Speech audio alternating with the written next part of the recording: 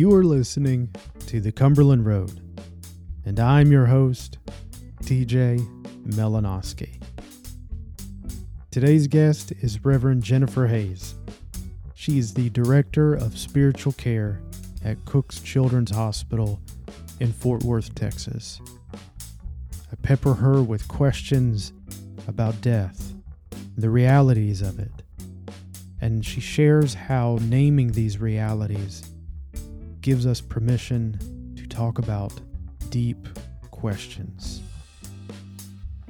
As we talk about her faith journey, her calling into the chaplaincy, she shares for the church of how shared beliefs should never be prioritized over shared relationships. And it is our calling to find the sacred in other people. Enjoy my conversation with Reverend Jennifer Hayes. Jennifer, thank you for joining me on the podcast. I want to start our conversation off on a heavy topic.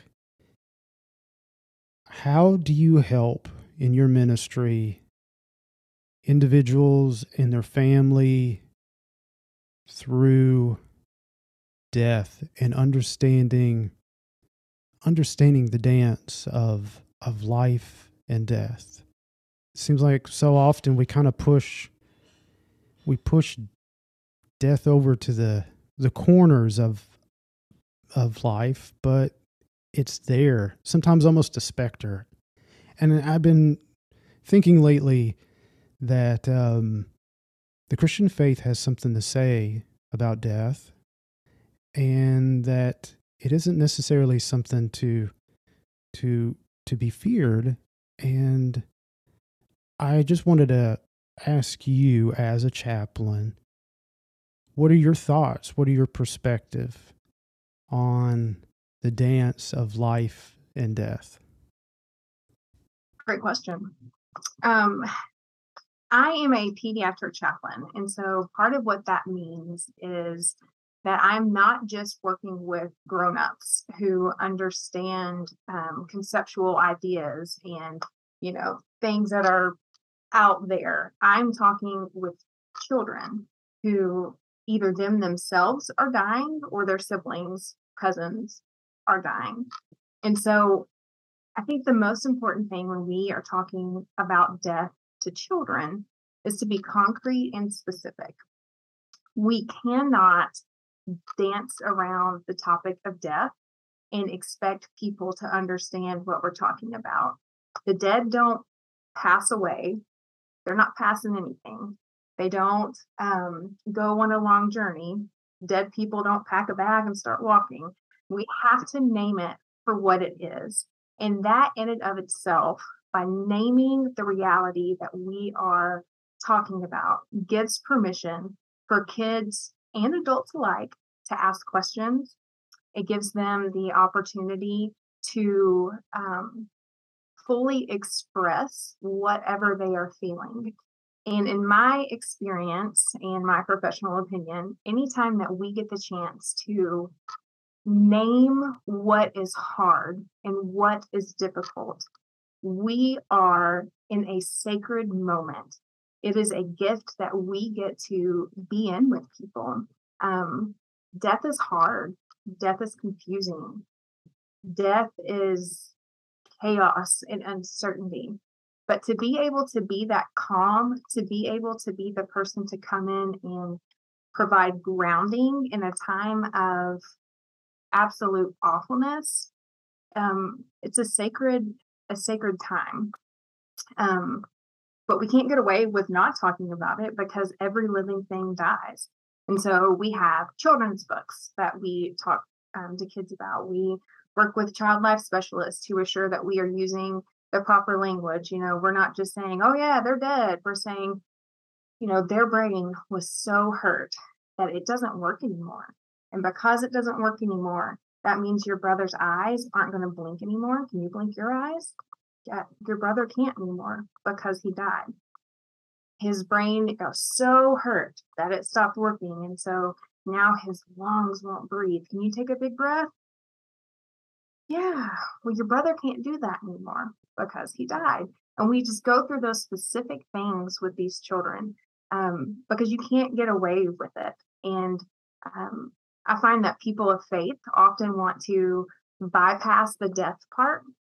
They don't want to talk about the sadness. They want to automatically jump to the celebration, but they're with Jesus. And then they freak out when the surviving sibling says, "Well, I want to die and go to heaven too." And they're like, "No, no, you don't. No, you don't."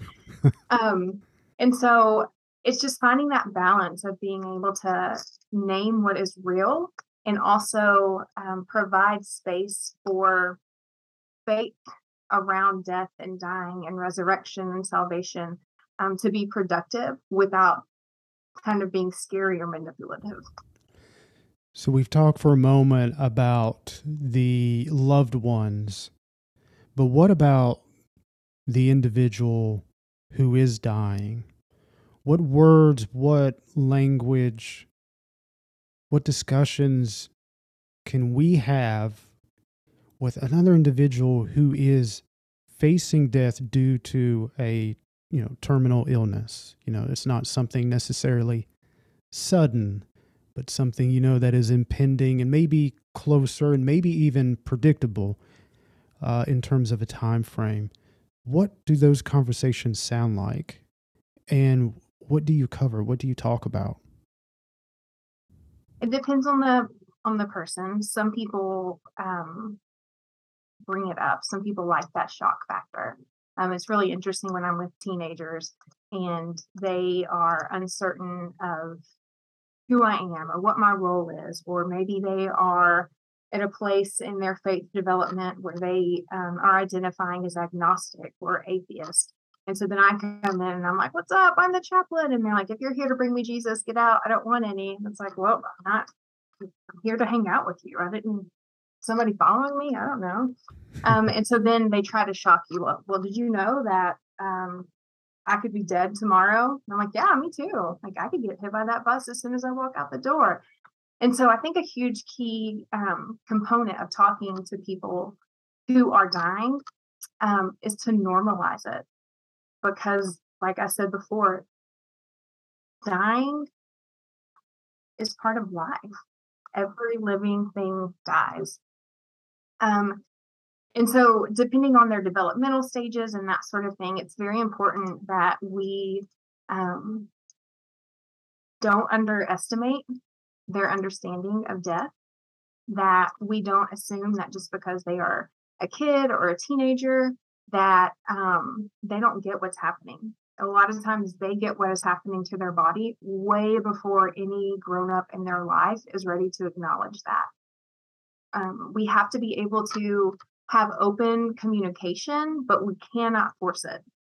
We need to listen and then support. We have to know that it's okay to say, "I don't know." We have to leave room for anger to exist. Um, Allow them time and space to say goodbyes. And if they want to, you know, practice their funeral, let them practice their funeral. Because when we are with somebody who is dying, especially someone who knows that they're dying, it's not about you.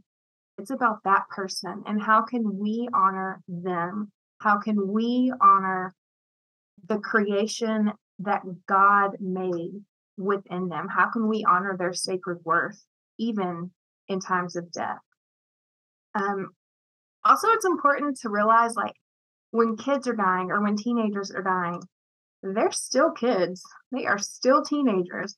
They still want to play. They still want to see their friends. They still need a sense of routine. So, whatever that may look like, they may not be able to go to school anymore, but we're going to watch Bill Nye the Science Guy from 9 to 9:50 because that's what you would be doing in science class today. Mm. Um, they know what is going on. They want us to be honest, but we have to realize that just because they're dying doesn't mean that all of their other needs just vanish. We have to help keep them comfortable, meet the needs of what it is at that time Are they feeling nauseous? Let me get you something to drink. Are they in pain? Let's call the nurse and see if we can get you some medicine. But being present and following the lead of the person who is dying is really key in those moments. What about for those who aren't living with death? And I would argue that most of humanity probably pushes that thought like out into the future, sometime out there, it not today, maybe not even this year, but sometime out there. But we don't know that. And so how do we bring death a little bit closer to us so that it lowers the fear, and to piggyback on the word that you said earlier, kind of normalize, in the sense that it becomes a part of our vocabulary, but also a restful place to where it is not the specter. It's not on the outer edges hiding in the shadows, but it really is a partner with life. So what advice do you have? And correct me along the way when I use these metaphors and adjectives of trying to connect things.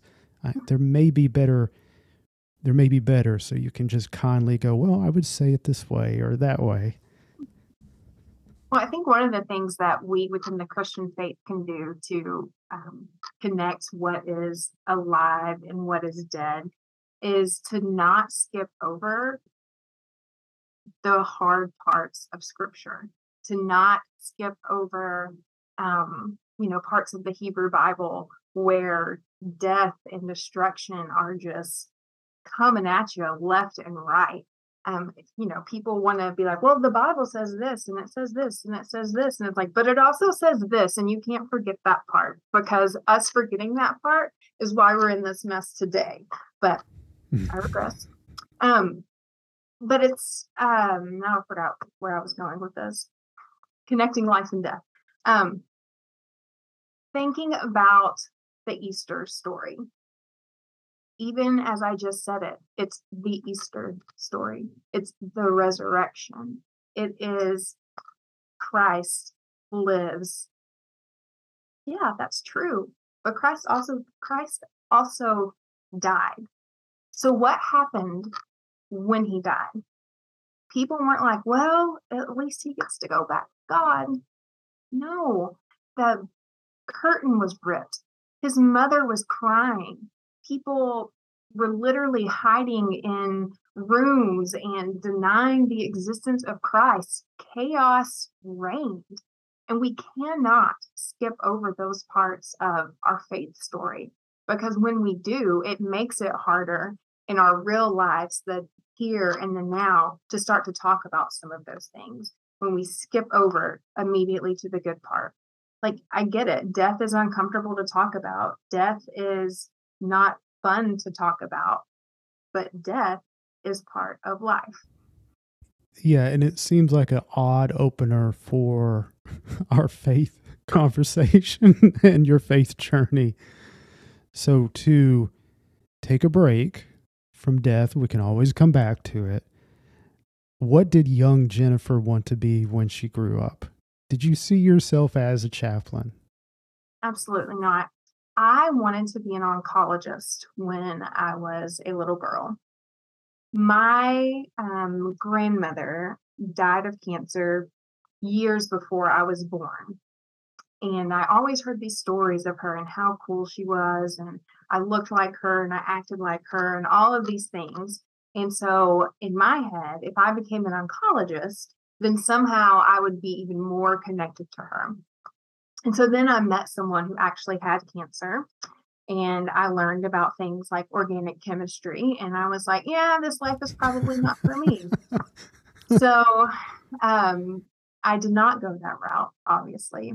But I do find it very interesting that though I am not a medical caregiver, I am in the healthcare field.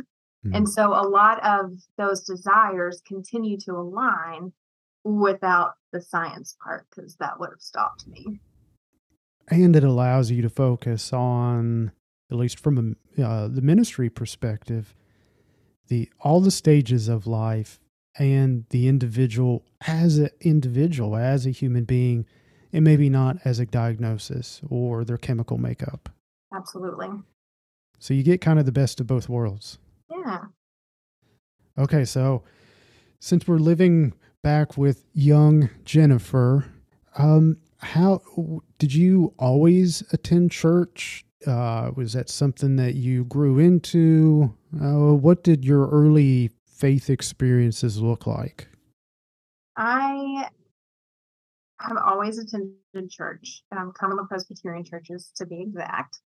I was born in East Tennessee and was, I guess, brought into the Union Cumberland Presbyterian Church with Leonard Turner, who's apparently celebrating like his 50th year. Not like insane. And then we moved to West Tennessee Presbytery for a time, and then down Grace Presbytery.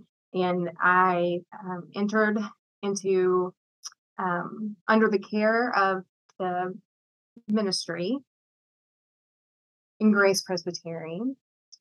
Now you're making me think really, really far back. I'm like, I haven't thought about this stuff in so long.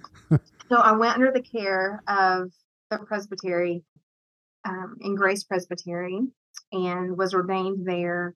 Lived in Murfreesboro Presbytery for a little bit, and now we are in Red River. So always been part of the CP Church. There are times that I've enjoyed it more than others, but as a general rule, I love the Cumberland Presbyterian Church. I love the community that we have. I love the connections that we are able to make. I love the small town feel that we get when we get together. Yeah, kind of like a family. Yeah. Yeah. So pretty soon on, you said that the world of oncology may not be for you. How did a calling to ministry fit into that timeline? Because there's a pretty big, there are similarities, but that's still a pretty big leap. So let's talk about your faith development, but also kind of your calling into ministry. I remember growing up, my parents would always say things like, you give Jennifer $5, it burns a hole in her pocket, but she's not going to spend it on herself. Things like that. I was always in the nursery, like helping care for other people. I would spend the night with widow ladies on nights that we knew it was going to be really stormy because they might need help moving limbs so they could get out their car the next morning. It was just something.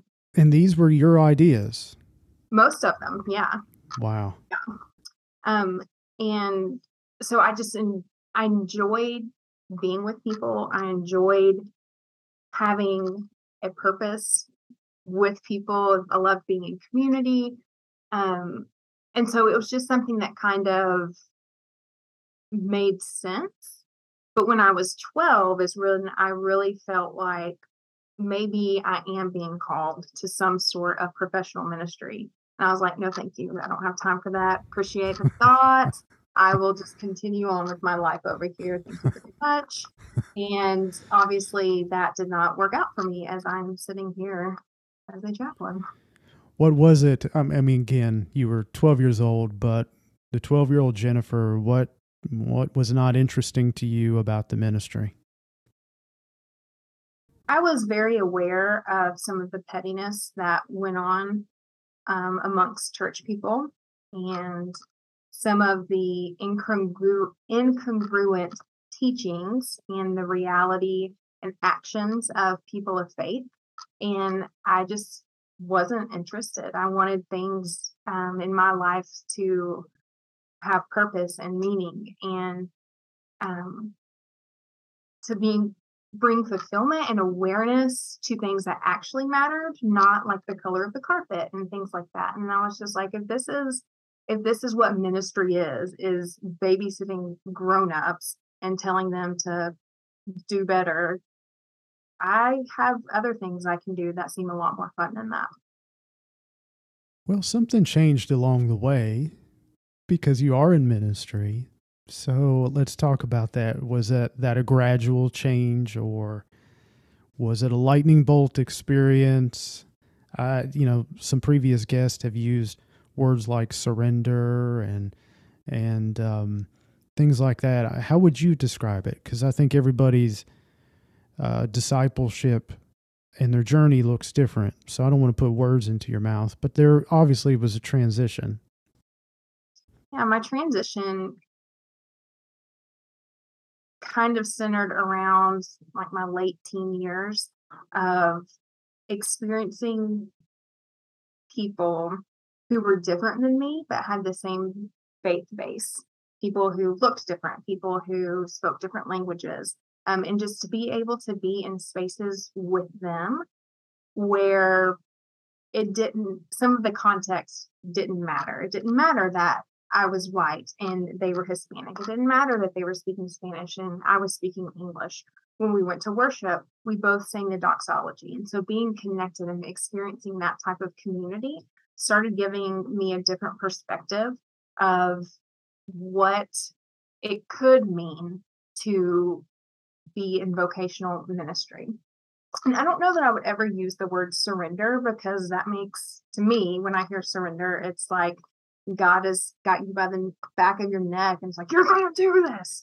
And that has not been my experience. It's been more of a completion of who I'm called to be, an extension of some of the natural gifts and graces that I have. And it really is a joy to be able to be in this place, even with all the death and dying. Last podcast, the guest was part of a clergy couple, and so are you. And one of the things I was asking her is, well, what is that like? And how do gifts complement, one another? How do they contrast? So you are part of a clergy couple. And I'm discovering that each couple is different. So I think our answers would vary, but I'm curious to hear yours. And I'm sure if I ask Marcus, he may give a different response. But I have you in front of me. So Sure. what is the life of a clergy couple like? Well, it looks a lot different today than it had during the first several years of our marriage. We were living in West Tennessee when we first got married, and Marcus was serving a church up in Covenant Presbytery, and I was the youth director at McKenzie First Church. And so we weren't going to church together. We weren't ordained yet. It was, whatever. Then we moved to Henderson, Tennessee, and we're serving this church together, but it was kind of a we got Marcus, but we have Jennifer, so a 2-for-1 deal, and him trying to like navigate how to advocate for me, but also provide opportunities for me to be a part of this community. Mm-hmm. And on the same wavelength, I guess, it was also me trying to be like, I am more than just somebody who makes amazing macaroni and cheese. Okay. Like, let me get behind that pulpit. And so that church for sure was a huge growing opportunity for both of us, and trying to figure out not just who we were as a couple, but a clergy couple, and how we best work together. In the midst of all that, I was able to start the chaplaincy at Montgomery Bell. And so a lot of Sundays, especially during the summer, I was gone. And then we moved to McMinnville, Tennessee, to the Liberty Church. And I was the associate pastor there, and he was the pastor. And my scope was very much Christian education, and his was everything else. And so we had to complement each other without kind of stepping on each other's toes. And so it was very much a continual process of learning to trust each other and the work, and figuring out how to keep church at church and home at home. How can we not bring home the session meeting to our living room? And so that was fun and interesting. And but we are completely different. I am loud and outgoing, and he is very quiet and introverted. And um, I think that's part of why we work so well together is because we really do complement each other in all these different ways. I'm very impulsive, and he's going to think through every situation 9 different times before he says anything. And I'm just like, "Just shut your mouth. Come on, we can do this. Come on." And so we just are very complementary to each other in lots of ways and in working with each other as well. Here in Texas, he is a PhD candidate, and so he has not been serving a church. And um, I'm here at the hospital, and so we're completely different. So even though we are technically still clergy and we are serving in different capacities of clergy, we're not serving together. And so it's just interesting when people find out. What do you think the best part of a clergy couple is? What are some of the advantages, do you think, that maybe where, in another setting, in another relationship, it looks different, not wrong, maybe not even better, but just different. But being in a clergy couple relationship, what advantages do you think there are? One of the biggest advantages is automatically having people who are going to be there and care for you and your family. When you step into this place where you've never even been before your trial sermon, when you're moving hours away from anything you've ever known, you have no family there, and you have this little kid that's like tagging along with you everywhere, and you're trying to figure out like, I remember one time when we were in McMinnville that we had, I was also working at Children's of Erlanger in Chattanooga. And so that was like a 2.5 hour drive from McMinnville. And I was on call down in Chattanooga, and Marcus was up at Vandy Children's Hospital because we had a kid in the church who was having surgery. And so we had to be these different places. And then we had like our 3-year-old, and we were like, well, and somebody just came and picked him up, and he started running a fever while we were both in different directions. And so they took him to the doctor and they got him his medicine, and they just cared for him as if he was their own child. And so to be able to go into these places, not know anyone, but automatically have family there is a huge gift to clergy couples. Let's talk about your new season in ministry in terms of understanding your calling and living it out as a chaplain. How did that happen? Oh gosh, that sounds like it was something wrong. That is awesome. What did that look like? What did that part of your journey look like? So it's actually Let me really start. Let me start over. I'll probably keep that in just because it's hilarious. That's very funny. But let me see if I can be a little more professional, where it didn't sound so accusatory. What's wrong? Like there was something wrong. How did you grow into the calling of being a chaplain? When we were at the church in Henderson, Tennessee, and I was able to start the chaplaincy at Montgomery Bell, I loved every second of it. I loved getting to go and meet these people who I never met before, probably wouldn't meet again.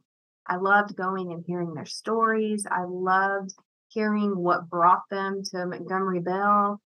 Also, a strange number of people pick Montgomery Bell because of Ernest Goes to Camp. That's a real side note, but just it was so neat. And then let me pause you for a moment here, just for context. yeah. Let's talk about Montgomery Bell, where it is, and then the summer chaplaincy, and then how you gather, in essence, your own community of faith each week. Mm-hmm.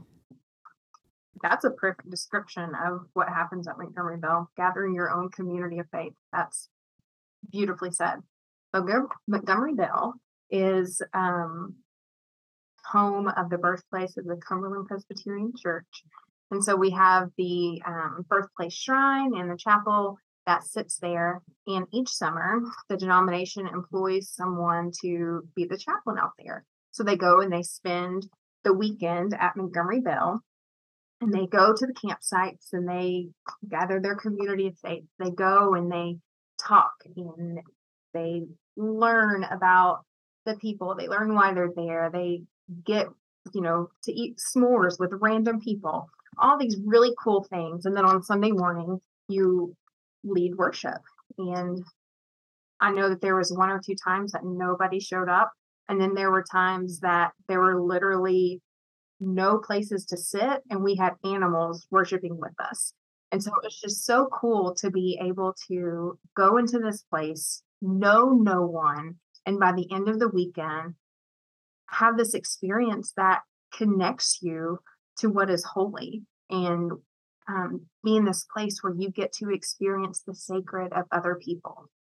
And it was in that experience, being the chaplain for several years at Montgomery Bell, that it was really affirmed to me that my place in ministry was chaplaincy. I just loved sitting with people. I loved hearing everything that was going on. The floods in Nashville, I'm trying to remember the exact year, maybe 2010? 2010. 2010? Okay. I think is about right. So that had just happened, and there were people who ended up at Montgomery Bell camping because their homes had been destroyed, and they could get a tent for $50 and then pay $10 a week or whatever it is to have a little actual tent at the campground.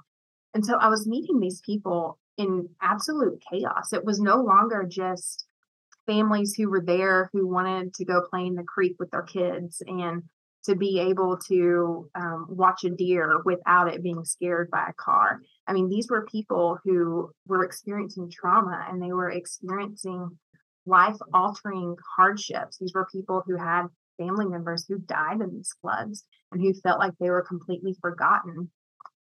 And when I got to have those conversations, and I got to still hear and see God working in their lives, I was like, chaplaincy, that's it. That is where God is calling me to be. And so I was able to do the internship at St. Jude with Lisa Anderson initially. And when I finished my internship, I was like, I'm not done. What do I do now? And so Mark Brown was able to help me, along with Dr. Ramsey from MTS, create some independent studies so that I could continue my work at St. Jude until eventually I ended up at Children's of Erlanger. And then when we decided to move to Texas, we moved here with no real plan aside from, all right, Marcus is going to get his PhD. And so we decided that we should probably come and see where we are going to live. And we flew down for 30 hours. And I called the hospital, and Pam Foster was the director at the time. And I was like, hi, I would like to meet you. And she was like, well, let's work on getting something on the calendar next week. And I was like, no, I'm here. Can we talk? And she's like, what the heck? So I come in and I'm like, hey, I want to work here. And she's like, that's cute. That's so cute. And I was like, no, really? Like, I think I would be a great fit here. Blah, blah, giving her all my history. And she's like, okay, all right. Thank you. Appreciate that. Get back home to Tennessee. And a few days later, I get this call from her. And she said, we would like to extend a job offer to you. And that's kind of how I got my foot in the door here. And 6 years later, I'm now the director of spiritual care at Cook Children's. So it is really reflecting on all of those years of how it all connects. And, how we were talking about Marcus not being so different. I don't think he would ever walk in and be like, hey, let me go ahead and tell you why I'd be great here. But yet I did. And it has been a huge gift to our family. Well, you've given me a wonderful segue to talk about today. And Jennifer, where is God present in your life right now? Mm, my 4-year-old, I think, is where I see God most evident. Um, Unless you count yesterday. Yesterday was a really hard day, but normally, um, he is he's very much me made over. He is so silly, and if he thinks it, he says it, and he is always moving, and he's always just so crazy. But he loves people, and when he sees, somebody at church that has a wheelchair, he automatically stops and says, "Are you okay? Can I help you?" Somebody drops their bulletin on the ground, or if I drop my phone, he's the first one to come and get it. But even more than that, one of the things that I've really, really enjoyed with our 4-year-old is his love of communion and his desire to partake in the body of Christ. And the first time that he was old enough to realize what was happening, we're going through the words of intinction, and this is the blood of Christ. And he was like, "Blood? We can't drink blood." And I was like, "It's pretend blood." And he's like, "Oh, okay, that's fine." And so now, anytime that we go to church every Sunday, he says, "Do we get to eat Jesus's body in the pretend blood today?" And just that desire that he has to continue to get closer to God, whether he realizes that's what's happening or not, but just that awareness, his intentionality of, I don't know why this is fully important, but I know that it's important, um, is probably where I see God most evidently right now. Let's talk about the church and the Cumberland Presbyterian Church and the Church Universal. As a chaplain, as clergy, as a Cumberland Presbyterian, what are we doing that is spot on? And where do you think some of the areas, the church as an institution, that we're missing?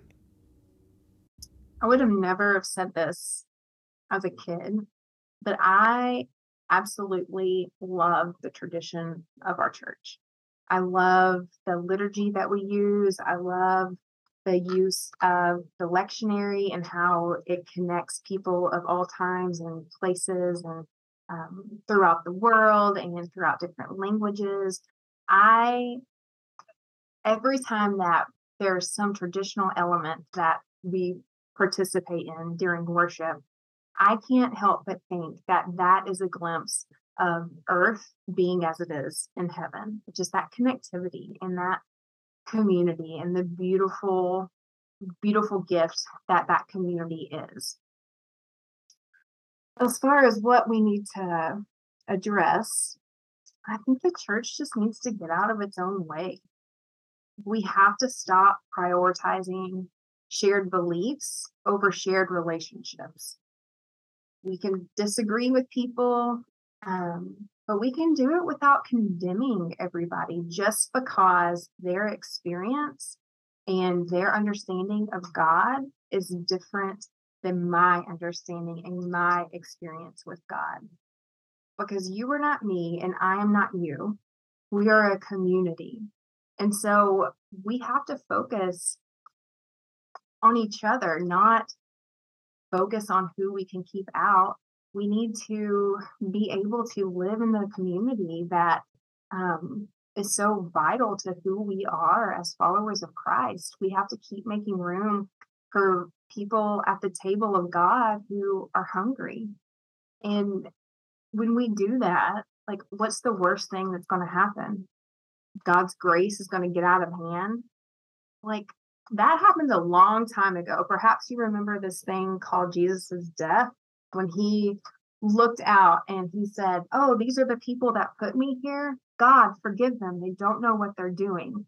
Like, grace has been out of hand for 2,000 years now. And so, us being hospitable and us being kind to one another is not going to destroy the church. It is going to do nothing but enhance it. Let's talk about ways in which we can enhanced the church. You have been, a firsthand witness to, the pandemic and the strain that it puts on the medical field, and also the strain in terms of ministry and the church life. And burnout is real. What advice do you have for ministers, for caregivers, for those in the medical field to help keep healthy physically, spiritually, mentally? Therapy. All right. You say it with a grin. That's why I was. So I laughed because I thought maybe there was more, like it was a punchline, but it's not. Not. So speak more deeply. So often therapy is stigmatized as something that you engage in when there's something wrong with you or there's a specific issue that comes up. But it's not the point of therapy. The point of therapy is just like a checkup for any other part of your personhood. You go to the eye doctor for checkups. You go to the dentist for checkups. You go to the doctor for well checkups. Like, go to a therapist for a checkup to see how you are. There's sometimes that we just honestly don't realize how heavy laden we are until we intentionally find time and space to acknowledge it. Hmm. And therapy gives you that opportunity. Um, you have to be, goes back to what we were saying at the beginning, you have to be willing to name the hard things, to name the reality of what is happening. And you're not going to do that unless you make it a priority. And if you're paying somebody to listen to you, you're going to make it a priority to make use of your time. If you are missing work so that you can go to a therapy session, you're going to make use of that time. Therapy is so important to do the check-in, to have somebody to bounce things off of that has no stake in the game. All right. Well, let me play the devil's advocate. Let's see. You run the risk of being vulnerable and recognizing the need for help or assistance when expectations are that you are to be the foundation for many. So I would say that there is resistance within clergy specifically to seeking out a safe space to be able to share and to intentionally look inwardly in terms of the relationships and their vocation.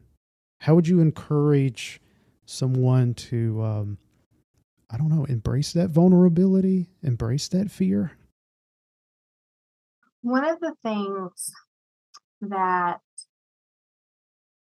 I have continued to tell myself, like, I literally have like little reminders over here of things that I think are important as a leader to do.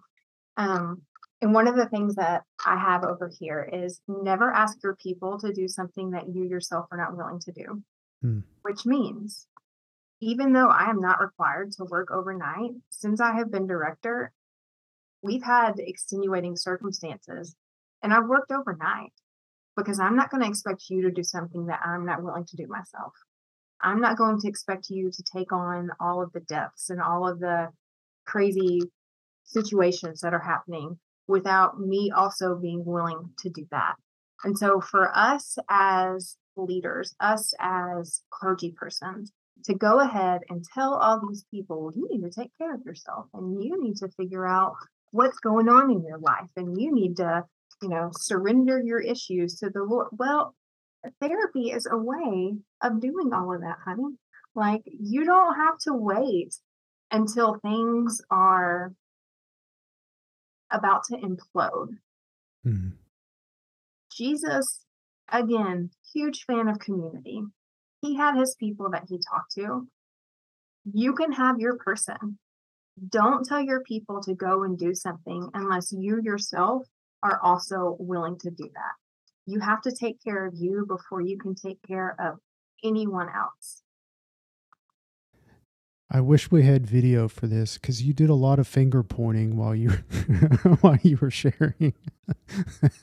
I do. I get real excited. Well, in defense, the Melanowski family, we talk with our hands. All of us do. It's interesting to see it in children where everybody, when we get animated and really invested in what we're talking about, the hands come out. Yeah. They do. Jennifer, are there books, are there movies that really speak to you, that have impacted your faith, that you enjoy, that you recommend, that you think would be helpful to others? So the first book that I think should be a requirement for every clergy person and every boss of any kind of anything is this book by Laura Van Dernot-Lipsky, and it's called Trauma Stewardship, an everyday guide for caring for self while caring for others. And basically, this book is written for anybody who is doing work with an intention to make the world more sustainable and hopeful.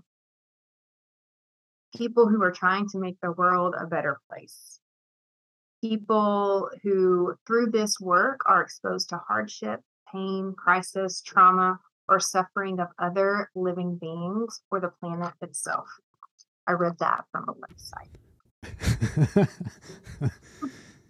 But it is absolutely fantastic. It addresses the importance of our spirituality with the importance of being grounded in the not just the awareness of the trauma and the chaos that we enter into, but how to be able to not make your pain my pain. How can we support each other and be in these helping relationships without it destroying our own soul? It is such a good book. Like I recommend it to every medical director that I talk with. I actually literally this morning, I texted the president of the hospital and I was like, I don't think you've read this yet. You and the rest of the admins need to. It is such a good book. Such a good book.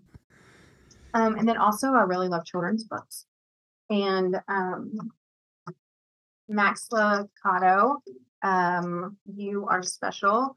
It's about a little boy puppet who is waiting to meet the carpenter and his hardships, only to get to the carpenter to realize that the way that he was created was the way that the carpenter wanted him to be created. And it's just a beautiful story. And then What is God Like by Rachel Held Evans, and it is her children's book. We began our conversation on death. Let's end the conversation with life. What is your favorite thing in life? Oh, geez. I feel like I should probably say my husband and children. Okay, you got your probably out of the way. Thank you. But also, and this is so silly, but it brings me so much joy. I really love Kool-Aid. What flavor? Blue raspberry lemonade. So good. Buy it in bulk. Like, the way to my heart, and my husband knows this, is like if I drink all the Kool-Aid before work and I come home to a gallon of Kool-Aid already made, yes, I love Kool-Aid. I can't show you, but this is Kool-Aid. I drink it at work. I drink it at home. I love Kool-Aid. It is is it the color? Is it the flavor? Is it the process of it being made? Does it throw you back to summertime as a kid? What is it? I don't know. It might take me back to summertime as a kid. I remember when we would go to Camp Puck Williamson, my mom would take like the pre-sugared Kool-Aid and she would measure it out into individual baggies and give us a water bottle that had the correct ratio. And so we would go around at Camp Park Williamson drinking Kool-Aid and be, where's that coming from? How do you have Kool-Aid? My mom made me this cool little pouch. And it's like, well, we could have been millionaires, but we didn't do anything about that. But so maybe that is it. I don't know. I just love Kool-Aid. Jennifer, thank you for your time. Thank you for your finger pointing, your intake, your focus, your perspective on death and how to help us along as individuals, as humanity to view it. Thank you for sharing your calling in the ministry and what it's like to be part of a clergy couple and your humor. I appreciate it. Thank you, TJ. I appreciate you. Thank you for listening to The Cumberland Road. If you've enjoyed this podcast, please consider subscribing on Apple, Spotify, Google, or your favorite podcasting site. To close this episode, I want to read from a poem written by Reverend Joyce Merritt. A few years ago, she wrote a book entitled Naked Before God, A Journey into Light and Life. Here is an excerpt from the poem Reflections of Love. She ventured out a little further, willing to take a risk a little more, not with dread and isolation, but with trust and anticipation, and even the hint of joy. And she began to glimpse her own image as that of a beloved child she sought to be. She began to reflect some light herself of an unearthly form, not of glitter or of a false shine, but of love. And she saw herself becoming the loving mother and the beloved child she was always meant to be. She then met the one who was the source of the light, and her reflection became bright, not of love she craved or sought or earned, but of love that had always been just for her. And she saw in that light, from above, below, and within, the beloved child she had always been.